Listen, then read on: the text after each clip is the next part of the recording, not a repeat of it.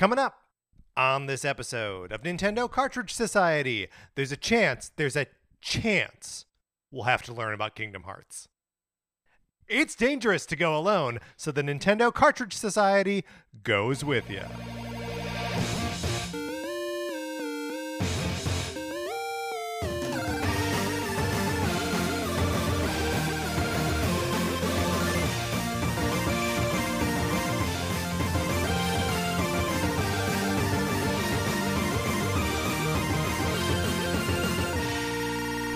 Welcome to Nintendo Cartridge Society. My name is Patrick Ellers, and I am joined, as I am always joined, by my co-host, Mark Mitchell. We've got a good show for you this week. We're going to be talking about the news from the week, including Advance Wars coming out for at least one person. And then on Thursday, we are making Nintendo games into Star Wars. But Mark, in the meantime, how's it going? It's going great, Patrick. Before I came over today, I got a haircut. Yes. And I have to tell you, I think I'm realizing that one of my biggest fears in life are people thinking that I'm gross. Because every time I go to get a haircut, I'm always like a little worried. I don't know why that the person cutting my hair is going to be like, no. You're too gross. I'm not touching this. Come on. I'm dead serious. Do they shampoo your hair at this, or are you just is it just the haircut? They do, but I always do the shampoo after. Do you do the shampoo before? No, I mean, I look, I like a cheap, bad haircut. Like, that is my go-to, is like the place that I go most frequently to get my haircut is the Supercuts by the apartments that we both lived in. Oh yeah, sure. Over in Hollywood. I go back there even though it's like kind of far away from me for a haircut. I pay $15 and I tip an extra $5 on top of that. But yeah, no, it's I don't remember what it's like to have like a nice expensive haircut where they like shampoo and all that stuff. Well, I mean, I wouldn't go so far as to say that like the haircuts I get are nice. Mark gets bougie haircuts. I think if your hair was too gross, they would shampoo it first. Interesting. You don't think that they just like shut it down? I mean, no, you would never. It would be less humiliating for them to shampoo my hair first. But I think that clearly I would know that something was off, because rarely have they been like, do you know what? We're going to do this. Today. Yeah. Here's the thing. Like, there's just no way people in that position, and this is like, massage therapists and like anyone that ends up dealing with like human bodies, like they've seen, Mark, the things they've seen and the things they've touched and the things they've smelled. There's no way you register on that scale. I know.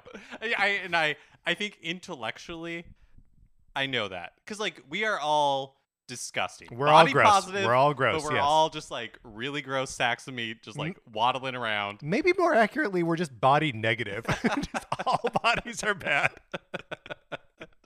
That's right. A breakthrough. Yes, a breakthrough is body negativity.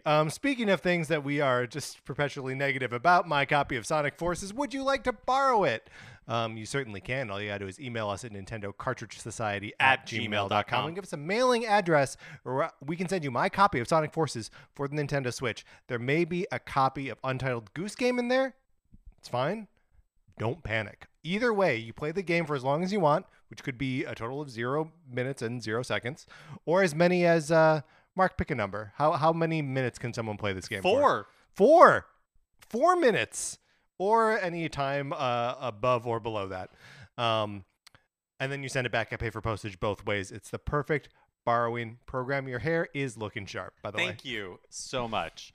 Here's another thing you can do is you can leave us a 5-star review on Apple Podcasts, Spotify, really anywhere you get your podcast. We appreciate it so much. If you leave us a review on the US Apple Podcast Store, we can see it and we'll give you a shout out on the show, like Skate Chris 90. Thank you so much, Skate Chris 90, for leaving us a 5-star review in the review. And again, as a reminder, you don't have to leave like questions or comments for us in the review, but if they're there, we're gonna answer we them. will. Yes. Yep. So just to paraphrase here, Skate Chris 90 comments that the new Kirby game is really good. We Completely agree. I agree. And asks when the new Ninja Turtle game is coming out, which is a great question. Do we know? No, we don't know when the new game is coming out. That's Shredder's Revenge, and we don't know when the collection is coming out. We just know that the collection is later this year. Well, and that's And also what presumably Shredder's Revenge is later this year. it's not earlier this year. So they're both coming out this year, to the best of our knowledge.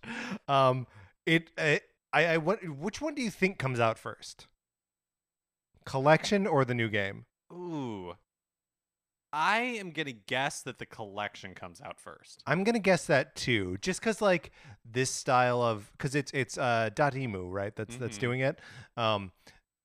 They were working on like Windjammers too for like years and years and years. So like I think it's even possible that we live in a world where Shredder's Revenge doesn't come out this year. That's a terrible world. It's a heartbreaking world, but we live in a terrible, heartbreaking world.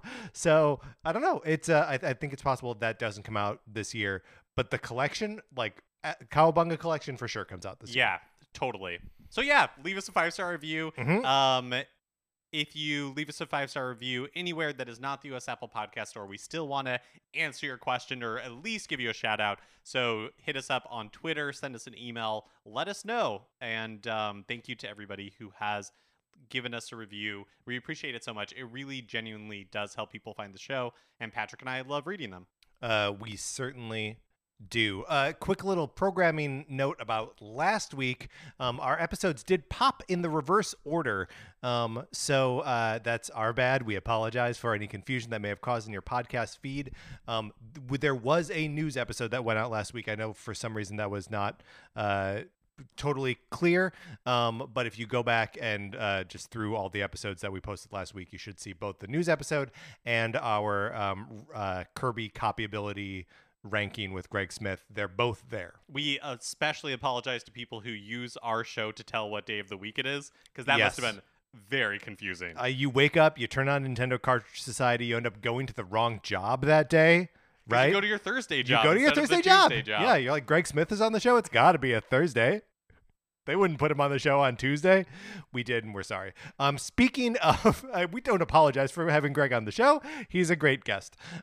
Speaking of, we got a series of emails from Xander about that episode. The first email saying that he thinks we were wrong about Samus and Snake. He thinks that their position should be reversed. Sorry, Xander, that's the way we landed. And then he writes, follow up, Shulk's sword is called Monado. Maybe you guys should do a Xenoblade Chronicles month in the lead up to Xenoblade Chronicles 3. He says he's grateful for the content and was on a trip this week, and us pumping out our regular content was the only normal thing that happened. Keep up the good work. Oops. It wasn't normal. Because we flipped the episodes. Mark, before we react to we should do a Xenoblade thing, I want to roll in these other emails because this all becomes like sort of part of a piece. Heston writes in and says, yo, love the show. Just want to say you guys should definitely try out Minecraft. It's boppin'. You could even do a topic episode on it. One more email, this one from Aaron. Aaron writes, what do you guys do when you have too many games that you want to play but also have so little time to play them each day? I recently picked up Animal Crossing New Horizons, Pokemon Legends Arceus, and Kirby and the Forgotten Land just released. But now Lego Star Wars and Chrono Cross are coming out this week. Do you buy games on release day and then just wait till you have time to actually play them to make the purchase? Kirby month went by too fast, and thank you for introducing me to Kirby's Block Ball, Aaron. Aaron, you're welcome. Kirby's Block Ball is a treasure, and I'm glad that we've introduced more people to it. So, Mark, there are games that came out this last week, including Lego Star Wars and Chrono Cross. You're still playing Dragon Quest XI S Echoes of Elusive Age Definitive Edition. We are now being charged to play Minecraft and the Xenoblade Chronicles game. What do we do when there are too many games and not enough time to play them? My philosophy has kind of changed, and really in the past, like I would say year. I'm curious what your take on this is, Patrick, but I used to buy games release day no matter what and then just sit on them until I had time to. Yeah. But I've kind of gotten away from that purely almost from it was money foolish to do it that way. Yeah. Because a lot of these games, Nintendo games like accepted for the most part, But even those like go on sale fairly regularly, and so you can save a significant amount of money if you wait, until you're actually ready to play the game, Yeah. or getting ready to play the game to buy it. So, but also just like as a consumer and as a fan of Nintendo and like video games, part of the fun is the build up to the release date. And so even though like digital pre-orders are kind of silly, I still like digitally pre-ordering things because I like having that like milestone. It is fun to like have that moment where it's like I'm buying this game that I'm really excited for that's coming out in a couple of weeks. Yeah. And like I have that locked in and it's going to preload on my system, so at 9 p.m. Pacific time I can start playing it. Like I find all of that like really like a fun part of consuming video games. Yeah, no, me too. I mean, the biggest problem that I have with that, and this is still largely how I engage with like new games, is that like I got Star Wars and Chrono Cross this week, the days they came out, and but like if I end up not playing a game like during its launch period but bought it there anyway, it is likely that I don't make it back to it, which is no good. But I do think that there is some value and something that I'm like, I've actually been okay with this for a long time, of being excited for a game, buying it right when it comes out, playing it for the weekend, realizing that it's not capturing me or whatever, and just moving on, to not feeling any sort of like responsibility to the game or whatever, and just like allowing myself to decide that I'm not having fun with something and to stop not having fun with it. It is hard when you're spending like $60, $70 on something, Yeah. and then you get and you're like, oh, this doesn't click for me. It's hard to just like put it away immediately. But Yeah. I feel the same way, and I think it's because like Aaron, the short of it is I don't have a good answer for you because I handle it in a bunch of different ways. What I am currently trying to do, because the amount of time that I have to play video games is fairly limited, is really like focus in on one experience. And am I years late to Dragon Quest XI's Echoes of an Elusive Age Definitive Edition for the Nintendo Switch? Yes. But I'm worried that like I'm enjoying my time with it, and so I'm just like focusing there. Kind of worried that if I pick up other stuff and try to balance the two, Yeah, like, the two won't go I'll fall back out to of it. both. Yeah. Or like I just won't like have a good experience with both. And so, kind of to your point, Patrick, I just feel like you have to be okay with letting like the zeitgeist pass you by, or like not playing the big game that everybody else is talking about. Like I kind of feel left out with Elden Ring because I haven't played Elden Ring at all, because I just don't have time to like balance Nintendo stuff and like really devote to Elden Ring. And so I just kind of have said goodbye to Elden Ring for now. I mean, here's the other thing too, though. Like we are in I think a particularly like crunchy period for game releases, right? That you mentioned Elden Ring. Obviously, Kirby just came out. The two games that came out last week that we're excited about. And I feel like the beginning of this year has been like a release extravaganza, right? Like there was even a little bit where I was like, should I pick up that new Horizon game? And I feel like we've got a couple months here that are a little quieter. We can just sort of make our way through the games that we're currently playing and not really stress out about like the new things. We'll get back to it at some point. We'll buy games that we never play.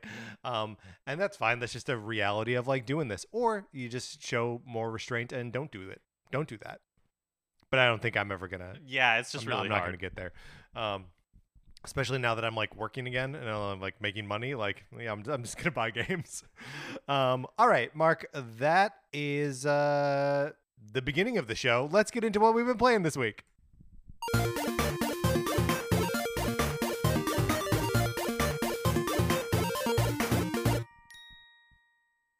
We spent a little bit of time playing Lego Star Wars: The Skywalker Saga together before we started recording. I had grand ambitions of starting with the sequel trilogy because you can pick whichever trilogy you want to start in. Not film, but like trilogy. You pick the first movie in the trilogy. Yes. Okay. Yeah. And yeah, you can't start with Empire or can't go right to Rise of Skywalker. Can't go right to Rise Everybody's of Skywalker. Favorite. Yeah, it's everyone's favorite, but you can't start there. And that's where I wanted to like have fresh kind of fun first. But I started playing the game with Sarah on the couch next to me, and I was like, "Where should I start?" And she said, "You should start with the prequels because then they're out of the way." And she's not wrong. So I started making my way through Phantom Menace. Played for about an hour and had a I bumped up against it. And so I put it away until you came over, and then we played together. And I got to say that playing it with you was a lot more enjoyable than the experience by myself. Mark, what were your impressions of playing it with me earlier? Yeah, I had a lot of fun playing it in co-op because we were both able to kind of like go off and explore the world. And the game is surprisingly good at being like, you're having your experience, the other person is having their experience. And we traveled to different parts of Coruscant. Yeah. Like it's crazy how it's able to juggle both what you're doing on like one space platform somewhere and me on like another platform super far away. So that was really fun. I also forgot how funny these like games can be. The cutscenes where they're like going through the story, even the dialogue with the NPCs, the way Jar Jar Binks runs. It's all very yeah, the way Jar Jar Binks runs is perfect. There is a funny detail that I discovered when I turned the game back on today to pick up in the middle of Phantom Menace, which we're like right at the end of Phantom Menace, and I'm excited to trip over into the next movie in the trilogy, Attack of the Clones. That it started with when I turned it back on, it started with an opening crawl, and I was like, oh man, did I lose my progress? And it said like episode 1 so far or something like that. And I was like, oh, okay, that's doing like a mid-movie crawl. Cool. And one of the paragraphs referred to a completely legal invasion of the planet Naboo, which and completely legal was in caps, which is like, that's a line of dialogue from the movie that they're like, it's a completely legal occupation of Naboo. And it's just like funny that they like latched on to that little bit of that little phrase from the dialogue and made like a joke about it. It's just so like sophisticated and knowing in its retelling of Star Wars. It makes me want to stop every movie like in the middle of it just to see what the mid-movie crawl would be. Yeah, I feel like humor in games is it's tough. It's tough, and rarely do I genuinely find something like funny. But I found a lot of, we played for like an hour and a half. I found a lot of it like genuinely funny, which is surprising, honestly. Yeah, like totally. A good surprise. I will say I have not played this game in single player yet, only in co-op, and I can understand like why single player might not be that engaging, because the worlds are not that engaging. Like, you're just kind of, there are things for you to do and to break up, but like the open world aspects of it, like the gameplay loop didn't seem all that exciting to me. It was more like right. getting to those story beats and seeing how like the duel with Darth Maul, spoiler alert, was going to play out. Yeah. That was the part that was more exciting. Like the actual like doing it, not so much. Yeah, I agree with that completely. Well, and at this point, I would like to transition off of Lego Star Wars with like my the three reasons that I didn't put more time into it this week. And these are increasing order of relevance. So the first is... So really, this is number 3. We're going up to number 1, which is your number one reason. Yeah, okay, so number 3 on the list of 3 reasons I didn't spend more time playing Lego Star Wars: The Skywalker Saga. Performance. The resolution on the game feels really low. And I'm not really like a graphics hound or anything. But like there were just times when I was like bummed by how crisp the game didn't look. I think that's totally fair. I also think that as someone who lives in a Nintendo world, essentially, like I don't own a PlayStation 5 right now. I don't own a next generation Xbox. And so when it looked okay to me, like it didn't look bad to me, but I can definitely see how in comparison to other games that it would fall short. Yeah. So that's number 3. Reason number 2, I don't like the interface, the UI in this game. The menus have a lot of words on them, and there are a lot of like small. There's a lot of small text on the screen basically all the time. But anytime you're navigating a menu or a store or whatever, it made me feel like I was playing a PC game in the '90s. Where it just I wasn't enjoying my experience with that. I went into like look at the upgrades and was like, no, this is impenetrable. I don't care about this. And then reason number 3, I have got, or no, reason number 1. This is the most relevant reason. Currently, I have it out for any game that is not Chrono Cross. No fault of its own. No, well, I don't know. It was It born could be Chrono not Cross. Chrono Cross. It could be Chrono Cross. If it were Chrono Cross, I would enjoy it more. Mark, the other game I've been playing this week is Chrono Cross: The Radical Dreamers Edition. I started playing this game on Friday morning before I left for work, and the opening cinematic brought me to tears, which I know is just like connecting the nostalgic wires in my brain, and reminding me of playing this game when I was much younger. But man, Chrono Cross is so rad. The game is so like wistful and sad and wonderful. The premise of the game, if you're not familiar with it, it's very Final Fantasy-esque. But you play as this kid named Serge, who grew up in this small fishing village, and you spend time like running around the village at the beginning. You meet everyone, they tell you their life stories, or like they're inferred from all the things that all your interactions with them, and everyone has this very like my life happened this way, and like, could it have happened a different way? Probably, but like this is what it is, and I'm happy now, or fulfilled now, or I regret the following. And then you are sucked into an alternate dimension where Serge drowned at 7 years old, 10 years ago. So it's a world where you haven't existed for 10 years, and everyone in the town is a little bit different. Some people are a little bit better. Some people are a lot worse. Some priorities have changed, and your adventure sort of unfolds from there. But it starts from this very like contemplative place of like what impact one person can have on the lives of people that they don't appear to be that close to, and just like there's the whole like road less traveled, right? Like what would happen if you would have done this? There's a sliding doors kind of aspect to it. And so it's just been beautiful and great, and I love this game. Ooh, that sounds really cool. I know basically nothing about Chrono Cross other than it is tenuously connected to Chrono Trigger. Mm-hmm. But even just that little bit of like understanding of the opening, like you explaining that, like makes me super interested in getting to this when I can. Yeah, because someday, yes. I do really want to play it, but I feel like in my heart right now I only have space for one JRPG. And that, right. Of course, I wouldn't want to pull you away from. Is Dragon Quest XI Echoes of an Elusive Age Definitive Edition for the Nintendo Switch, which I am about to spoil a little bit. So if you have not played this game, Mm-hmm. if you want to play this game in the future, jump ahead just a couple of minutes. Mark is going to spoil through the end of the first act. Right. So, like you get to the life tree kind of. Okay, so I got to Sniffleheim, which was.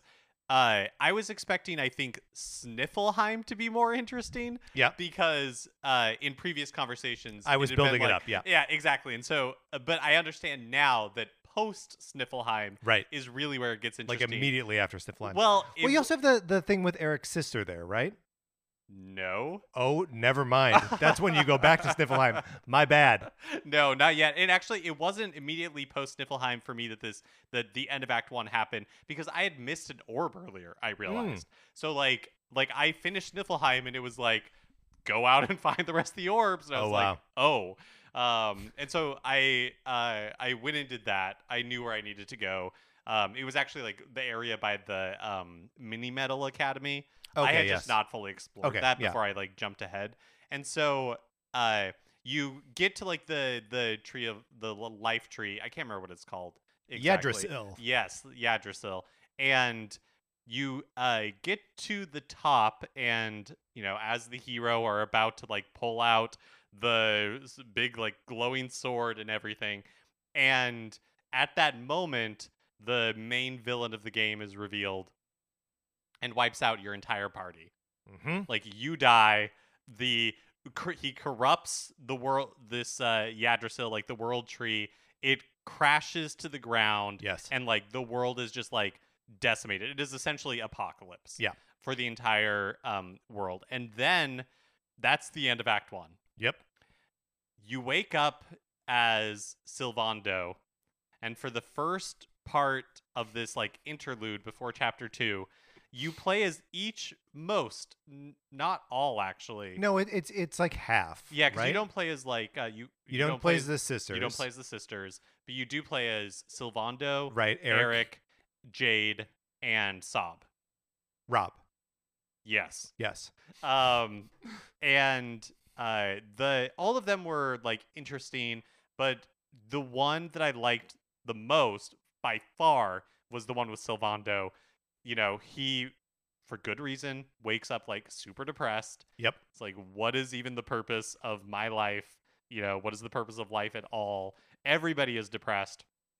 But he starts recruiting this like group Yep. of I wish I could remember what it's called, but basically they're just like a troupe of happy like dancers Yes. whose goal is just to bring joy into people's life. Because basically what Sylvando realizes, and what I felt so like strongly and was like, this is so great, is he's like, man, the world is terrible and I cannot change that the world is terrible. But what I can do is I can bring joy into individual people's lives. Right. And so that will be like my mission. And he recruits people to help him do that. And it's just like such a good, fun little like interlude that I just really like appreciated. There's a section of this little chapter where you're controlling Sylvando, where you are just leading a parade of people wearing these like flamboyant, like Mardi Gras-esque outfits with giant feathers sticking out their butts, and it's just like it's so you're just like marching through the world. It's incredible. Yeah, the first people that you recruit are these three like kids who turn to a life of crime, basically like robbing people because they have no other like choice or options. But Sylvando like does some like magic trick, and it just like enchants them so much. But they all dance, and the dances that they all do are like really funny, because as you're traveling through the world, there are still enemies, you know, like monsters out on the field that you encounter, and also some that are just like part of the interlude. And so these people, this like parade that you're joining becomes your party, and some of these kids, like all they can do really is like dance. Yeah. And it hypes up the rest of your party. Yep. It's just like so fun, and I thought was like such a good part of that game. Yeah. Well, and these chapters are part of what was added in the S part of Dragon Quest XI S. Yeah, that's so crazy to me. Yeah, that like from the end of Act 1, like the party wipe, it just goes back to the hero's hometown and picks up at the beginning of Act 2. Well, so the beginning of Act 2 is you're a fish and you're like underwater and you're like floating around. I think I'm about to get to the point that you're talking about, but that's also like a really weird way to start that second chapter. Yeah. Man, I'm so glad that you are like, I feel like now you're to the meat of the game. It's where the most you start to have like more freedom in like how you develop the characters, and just like what you need to do in order to succeed feels like it's more in your hands at this point. And also by now, and correct me if I'm wrong, but do you feel like you have a better handle on like what your characters can do, what your party is capable of, and totally. what you prioritize in the game? I'm curious, and I guess maybe I'll find out in not too long from now. I'm curious how the like character builder opens up from this point, because you know, I've put a lot of points into certain categories, into certain abilities. Right. You know, like Eric is my knives guy, and I like went all in on knives. Yeah. But I'm just curious how that evolves in this next chapter, if it evolves. Right. Well, some of them get like a new class of stuff. Some of them are radically transformed. I'm excited. Yeah, I'm very excited for you to. I'm also excited to see how like you start like rebuilding the team. Yep. Yeah. It's the best. All right, Mark, I'm I'm so that I feel like this could be just an episode where we talk about the games we've been playing this week, but that's not the format of the show. Let's get into the new releases and what we might be playing next week.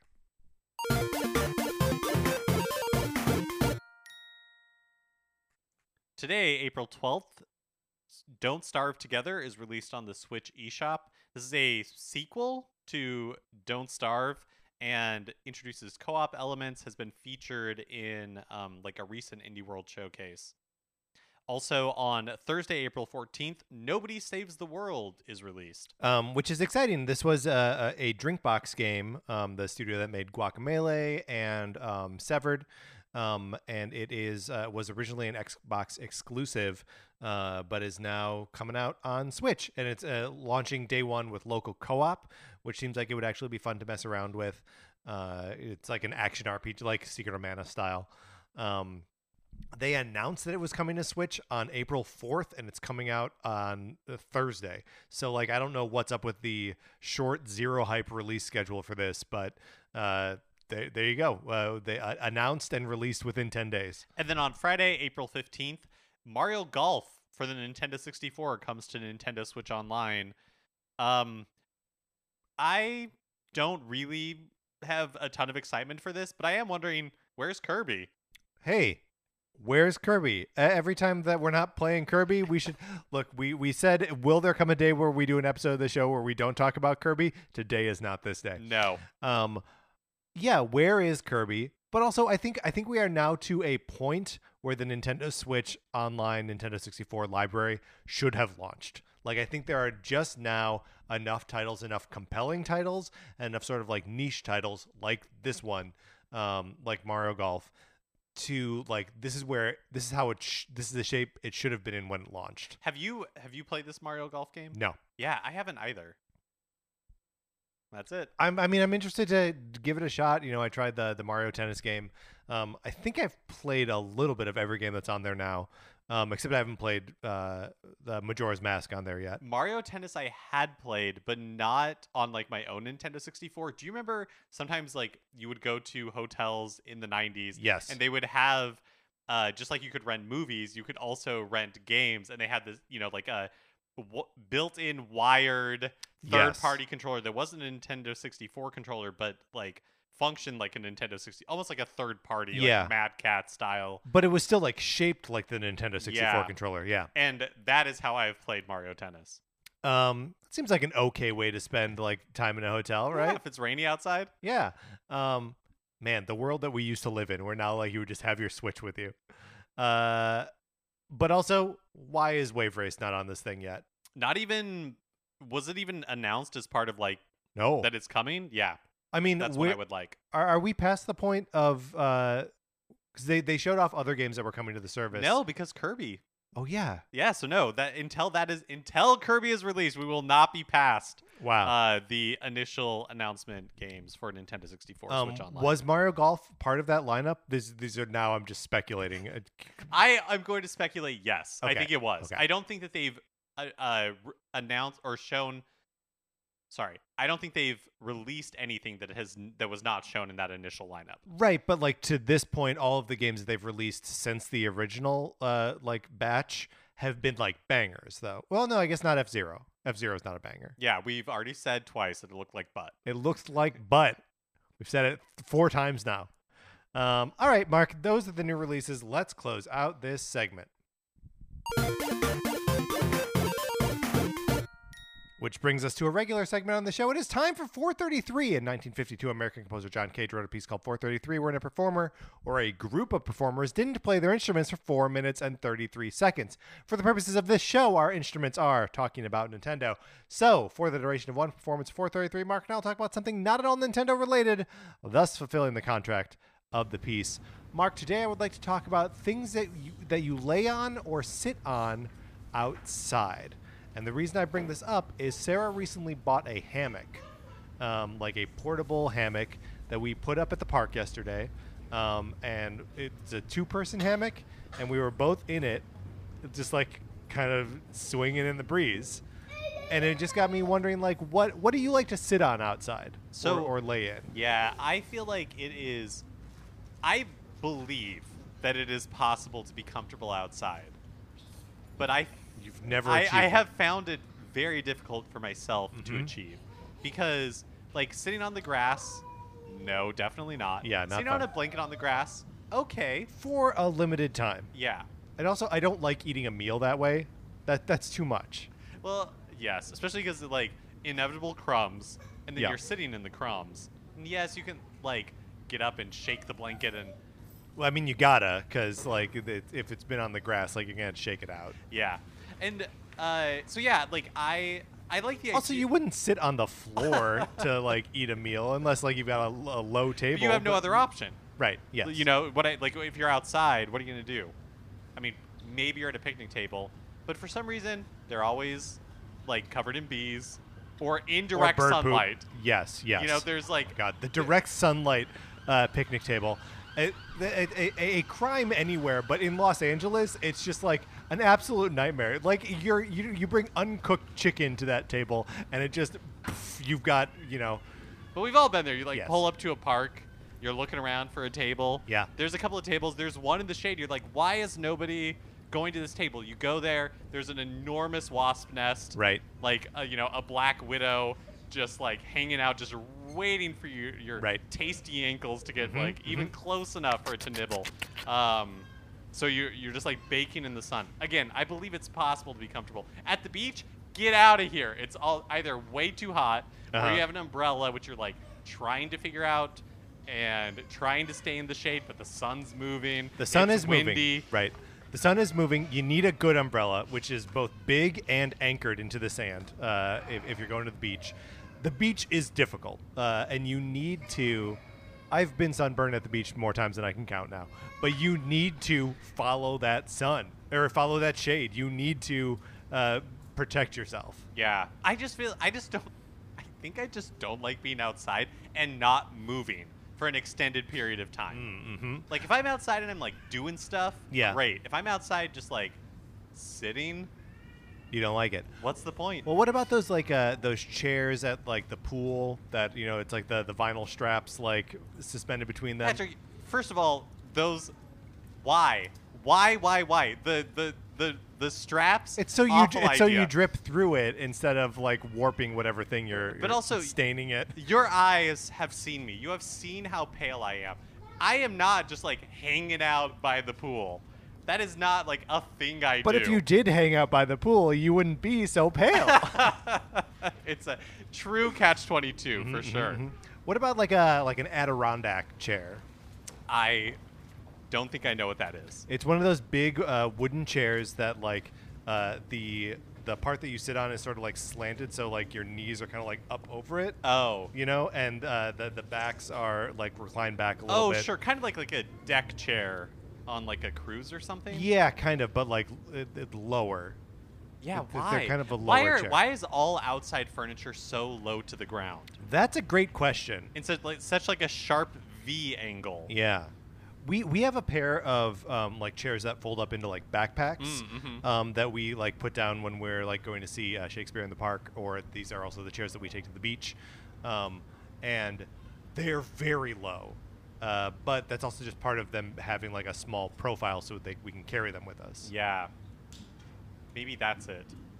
I gotta say the hammock, very nice. Oh yeah. Like once we get it set up, like being in a hammock, pretty good. You're not on the ground. Uh-huh. I do think I hurt my back a little bit, like getting in and out of the hammock and just sort of like balancing in it, but it was comfortable. It was comfortable. All right. I guess we'll never know any other thing about that. We were accompanied today by students from the Royal Center School of Speech and Drama, as conducted by Paul Barker. All right, Mark, let's get into the news.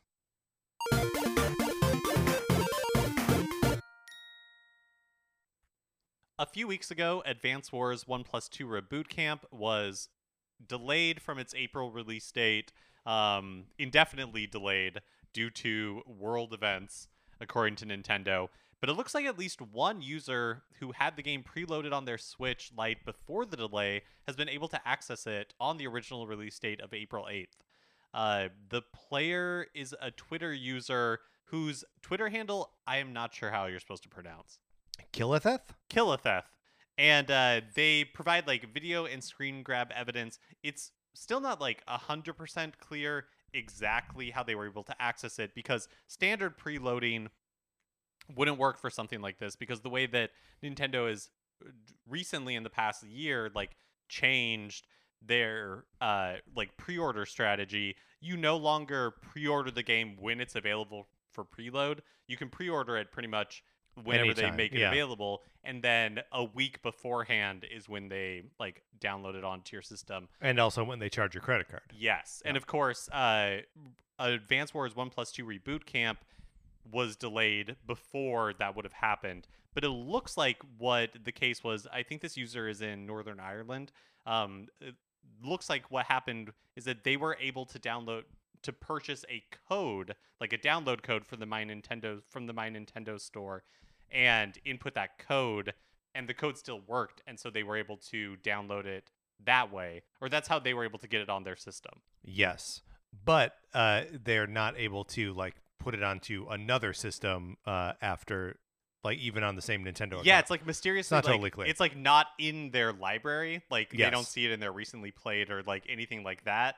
So, and I guess Nintendo recently like refunded them for the purchase. I'm guessing at some point it may become like not playable. Yeah, I mean, she could always take that, take the Nintendo Switch Lite that it's currently on offline, and they would have no control over it. But yeah, that's it's a weird little thing that like snuck through, and I don't really know what the story is here, other than like it happened and someone played it. The game's real. Yeah, someone has the game on their system, and seemingly through this like edge case that clearly Nintendo had not accounted for. Yeah. But we talked about this when it was initially delayed, Patrick. Do you think that this is just like delayed, or do you think Advance Wars 1 plus 2 Reboot Camp just quietly gets canceled? Jeez, I don't know. I think I could see the world where the game never comes out, but I could also see it where like a month from now it just kind of quietly comes out, and they just like tweet like, "Advance Wars is now available," and like, I wonder if just spinning down their like hype cycle about it and not having like publicity for it would be enough to just kind of like tone down the kind of like warlike rhetoric around it, considering what's happening in the world. Well, if it does never in fact get released, what a interesting like side note this will be in the history of this game. Yeah, That yeah, like totally. at least one user was able to get it. And I wonder if there are other users that are also experiencing this. Like if anyone else was able to access this game. I'm not suggesting anyone go out of their way to try to do it. Don't fall for anyone who says that they have like a code that will work. Don't just guard yourself here. Don't go out of your way to do this. A remake of the previously Japanese exclusive Live Alive RPG being remade in the HD 2D style, like Triangle Strategy. I was struggling for the names of these projects. Octopath Traveler is being released soon, and the original director of Live Alive, Takashi Tokita, recently sat down for an interview with Famitsu in Japan, where he shed some light on the decision to remake the game in the HD 2D art style. And then the translation here is from Nintendo Everything. Tokita said, quote, I've pushed internally for a remake or sequel a number of times, but the circumstances never quite worked and the idea was abandoned. One of the big reasons we were able to create the remake was because we joined up with Mr. Asano's team, who was responsible for the HD 2D RPG Octopath Traveler from 4 years ago. As an outside observer, Octopath Traveler left a big impact on me. I think that a full 3D remake of the game would have changed the look of the game too much, but an HD 2D remake fuses the beauty of pixel art with the unique effects possible with 3D. There are several plots from the get-go in Live Alive. The science fiction sections might be better suited to 3D, while hand-drawn art can be used to highlight more important elements. HD 2D allows for a lot of variety. So I think this is fascinating. I can see like my own school of thought, remake all the 16-bit era Square Enix RPGs as HD 2D. That seems like, yeah, of course I want to see Final Fantasies 4, 5, and 6 done up in this style. But I like that Takeda, if no one else, is saying like this makes sense specifically for this game.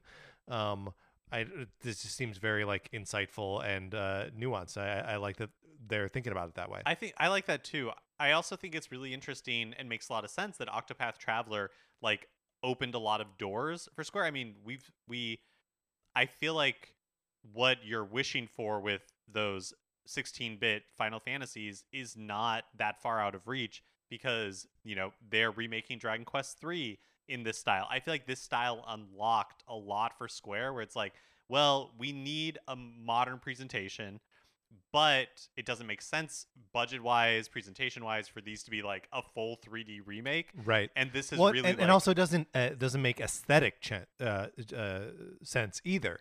That like a lot of these games were designed with the limitations of the medium in mind, and so like the tones of the game sort of like match what they're able to achieve in the art, and to like just make it like a full 3D. Like you can't Final Fantasy VII remake everything. Like that doesn't. It wouldn't make sense for a lot of them, especially in like Dragon Quest, right? So yeah, like this is a cool other avenue that they can go down. Yeah, absolutely. So maybe this next one gets filed under, hey, it's news, but not necessarily Nintendo news. And not necessarily news that you and I can speak on super eloquently, but let's jump into it. So Square Enix celebrated the 20th anniversary of Kingdom Hearts by announcing 2 new games in the series. Kingdom Hearts Missing Link for iOS and Android, which is coming to some territories later this year, and a surprise to me anyways, but really maybe shouldn't have been a surprise, Kingdom Hearts 4 with no platforms yet. No platforms, no release date, no release window. And like kind of a new, like the hook of it, or seemingly like what they're showing off in this trailer is like Sora in the real world, right? Or is that Sora? I don't know. I don't know these games. But like a character in what appears to be the real world after the events of Kingdom Hearts 1, 2, and 3. So I think the part that was surprising to me about this announcement is because it was so long from Kingdom Hearts 2 to getting like the full Kingdom Hearts 3, and Kingdom Hearts 3 seemed to like tie a bow on the series, on that trilogy so well, that the fact that we got Kingdom Hearts, that they announced Kingdom Hearts 4 so quickly, on the one initially I was like, whoa, that's like kind of crazy, but then I realized, why would they not make another, like it's an incredibly successful franchise. Yeah. Why would they not make another Kingdom Hearts 4? Well, and like it's only become more successful. Like every time there is a new Kingdom Hearts game, even like the re-release of 3 with like the extra content, or the rhythm game that came out like last year, whenever it came out, that like that just sort of like surfaces more Kingdom Hearts fans, like to the point where even releasing the cloud versions on Switch, that was like a marketing beat for Square and for Nintendo, of like, this is a big deal. The franchise is important to video games in general. We can see that also just reflected in Sora being included in Smash. So like, yeah, I think it only gets bigger and it only gets more acceptance as time goes on. I also think it shows that Square Enix is in a much different / better place as a company Totally. than it was at the beginning of like the PS3 generation, where they really, really struggled with game development, and now they have like a regular output of games. So maybe it's not that surprising that Kingdom Hearts 4 is coming, because they can build off of like the work that was done on Kingdom Hearts 3. They're not starting from scratch technologically. Yeah, well, and there was something, some story coming out of Square Enix not that long ago, I guess a couple years ago now, where they announced that they like had a pipeline to put out more high quality games more frequently using whatever engines or assets that they currently have to do that. And I think part of that is the HD 2D thing. Not that we've seen a ton of those games yet, but like I think we will. They're coming. And then just like the Final Fantasy VII remake engine, I think is probably part of what's powering what we saw so far of Kingdom Kingdom Hearts 4. I just like, and that's also part of like what we're going to see in Final Fantasy 16 and Because the what's the other like the PlayStation 5 one, oh yes, the Forspoken or something like that. Forspoken, yes. Yeah. And plus, I think for like Dragon Quest, that was done on Unreal Engine 4. Yeah, yeah. And so, yeah, it does seem like their technology pipeline, which was the bottleneck seemingly, has they've kind of like gotten their house in order. Do you think this comes to Switch? I mean, I don't think this game comes out until 2025, which is when I believe the new Switch will come out. But no, I mean, this could be so far in the future. Like the time between Kingdom Hearts 3 being like revealed as a thing that they were actually making to its release was like a decade, right? So like and Square Enix has a history of this, of taking a long time. But as we just discussed, like maybe that's not where they are anymore, not who they are anymore. But yeah, I kind of feel like no, like just despite the fact that it was a pretty big marketing beat that they put these games on the first 3 games on Switch, they did the cloud version of them, which like what kind of sense does that make? Other than they just don't want to buy the Switch carts big enough to like sell them physically. Or, I mean, because, years ago we had a story where the producer of the series was talking about, like, I just don't know that it is technologically possible to port these games, like, because of engine incompatibility. Like, for Dragon Quest XI's Echoes of Elusive Age Definitive Edition for the Nintendo Switch, they basically had to remake the game. Right. Like, on right. a new version of Unreal Engine that could support Switch. And we have not seen from Square like a particular appetite or interest on putting these, for lack of a better term, like AAA, like gold games on to Switch natively. So yeah, Switch. Because like that's true. Guardians of the Galaxy did come out on Switch. That's true. Cloud version. Yeah, and so like Square clearly has their output that they target for Nintendo platforms, just like they had their output during the 3DS era and the DS era that was specific for Nintendo platforms. But I see it as Capcom, where it's like, where it makes sense, they make those accommodations. But for a lot of titles, especially with as big as gaming has gotten and these franchises are getting outside of Japan, I don't think they feel the need. Yeah. I would be surprised if Kingdom Hearts 4 ends up on Switch, even in the cloud version. Like, I just don't really see what the benefit is there. Like, people are going to play it on the platforms that people are going to play it on PlayStation, The new Metroid Dread update 2.1.0 launched last week, which adds 3 boss rush modes to the game: Boss Rush, Survival Rush, and Dread Rush. This is the second of 2 like DLC / updates that Nintendo announced at the last Nintendo Direct. Mm-hmm. And concludes it, right? Like those, as far as we know, 2 free updates. No further plans for Metroid Dread updates. And the previous updates were the Dread difficulty mode, and I believe there's also a rookie difficulty mode that was added after launch. I don't know if that was when that was added, but Boss Rush can only be accessed after completing the game. Dread Rush can only be accessed after beating the game on Dread difficulty, and Survival Mode requires the player to have beaten one of the other Rush modes first. This feels like a word problem that would be where you have to like figure out what order they're standing in line. Well, so let me, you row across, you leave the fox there, you go back. That's right. You leave Dread difficulty there. That's and then right. Row back, and then you row back. The point is you got to row back with some. But I did turn Metroid on to just like engage with the boss rush mode here for just a second. And yeah, like if you haven't already beaten the game, you can't access any of this. So great job, Nintendo. But also, having not played this game since it was released, I forget how to control Samus. I was like, how do I slide under this thing? But it's sort of a cool, like the boss rush mode is, it's like keeping track of your time, and your health remains consistent from one fight to the next, but you get more weapons. Obviously, like it resets what your weapon level will be with each one.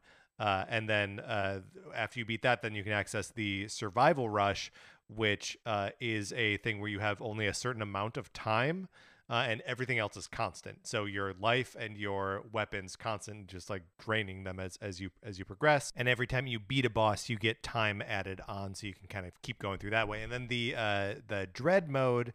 The Dread Rush is the same thing as the original boss rush mode, except it's all one-hit kills, because that's what the one-hit kills for you, not for the bosses. So another like punishingly difficult. I don't know what that Dread mode is. Who's that for? I guess speedrunners, right? It's for speedrunners, which I'd want to watch. Yeah, I mean, yeah, give it to me. I guess that would be exciting to see. But also, like, if you're already speedrunning, like, just don't get hit. Right? Like, I don't know why you need a mode that forces you to do that. The updates that we have not seen are, of course, my great ideas for Metroid Dread, including a series of Emmy challenge rooms, which I still think would be fun to take on, and also the ability to enable an auto counter for Emmys. Because I know that there are people who were playing that game and were frustrated by how frequently the Emmys murder you. But if you can just auto counter and run away to fight it again another day, I think that would be a perfect little fix for the game. To your mind, Patrick, which is the worst scenario? Someone these ideas have never come up, or somebody working at Mercury Steam or Nintendo is aware of our show, is aware of your idea, pitched it, and it got shut down. Ooh, but this one person believes in me? This one person believes in you. That's the better scenario. And finally, Kirby and the Forgotten Land user icons have arrived on Nintendo Switch Online as part of that new rewards program we've talked about a couple of times now. So you can spend your platinum points to build new icons from characters, backgrounds, and borders, mash them all together into a new icon. In addition to these Kirby and the Forgotten Land icons, more Animal Crossing icons. How many times can I say icons? And Splatoon 2 icons were added earlier in the week. So lots of options. I think at some point we will stop talking about this. This is like the Build-A-Bear Pokemon that right, at some or point I was the Pac-Man 99 DLC. Right, yeah, or there was one more that we're like, okay, we're not talking about this anymore. Supply chain stuff. Supply chain. We don't talk really about good it. about it this week. I don't think we mentioned it once. But I are we there yet where we are no longer going to talk about the user icons? Maybe if here is the when a new game promise, gets them, I kind of want to talk about here's the promise that I feel like we can for sure make. Yeah. If Rusty's Real Deal Baseball icons become Star available, Tropics. we will let you know.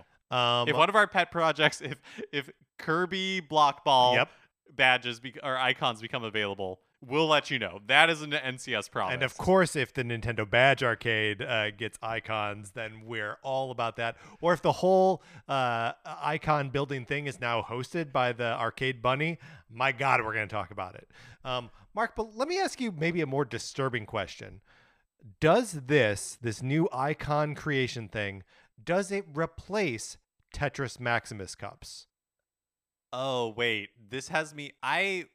Where is the Kirby and the Forgotten Land Tetris theme? Where is it? Before this moment, I was living my life I had not thought about this. I was completely in ignorance. Not a care in the world. No, but now I realize we haven't gotten a Tetris Maximus Cup with a Kirby and the Forgotten Land theme. Right. The last Tetris Maximus Cup was for Pokemon Legends Arceus. This makes me which really was in nervous. January.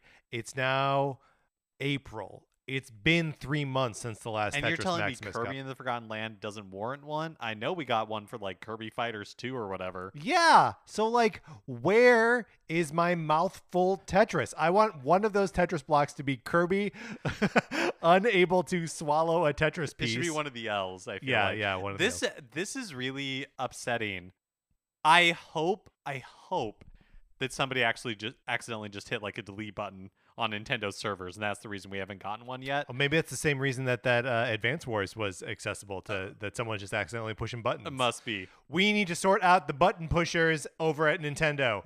All right, Mark, let's get out of the news. That's going to do it for this episode of Nintendo Cartridge Society. Remember, please rate, review, follow us on Apple Podcasts or Spotify or any old place where there are podcasts that you can follow. If you like this episode, please share it on Facebook or Twitter or any place where you can share things. We appreciate it when you do. You can follow us on Twitter. I'm at Patrick_Ellers. Mark is at MKE Mitchell, and the show is at Nin Cart Society. There's also a Facebook page, which is just Nintendo Cartridge Society. Olivia Duncan made our logo. Our theme music is provided by 8-Bit Betty. You can get more of his music by going to 8bitbetty.com or by listening right now. For my co-host, Mark Mitchell, this is Patrick Ellers sorting out the button pushers and saying thank you for listening.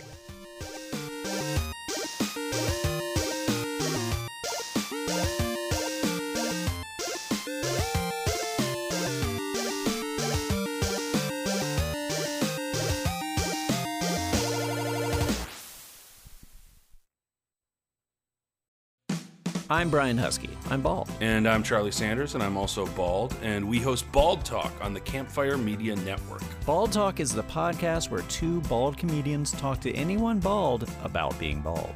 But this show isn't just for baldies, Brian. Harrows will love it too. Bald Talk gets into vulnerability, vanity, insecurity, and self-acceptance, reminding us that we all have our respective bald spots. Not that bald spots are a bad thing. No way. I mean, my entire head is one big bald spot. It is one huge, beautiful bald spot, Charlie. Get Bald Talk on Apple Podcasts or wherever you get your podcasts. I mean, I have like a little bit of hair, but not like you. Like, you're really bald. I'm truly bald. Great. I mean, it's I'm great. balder than you. You are balder than me. Only on Bald Talk. Campfire.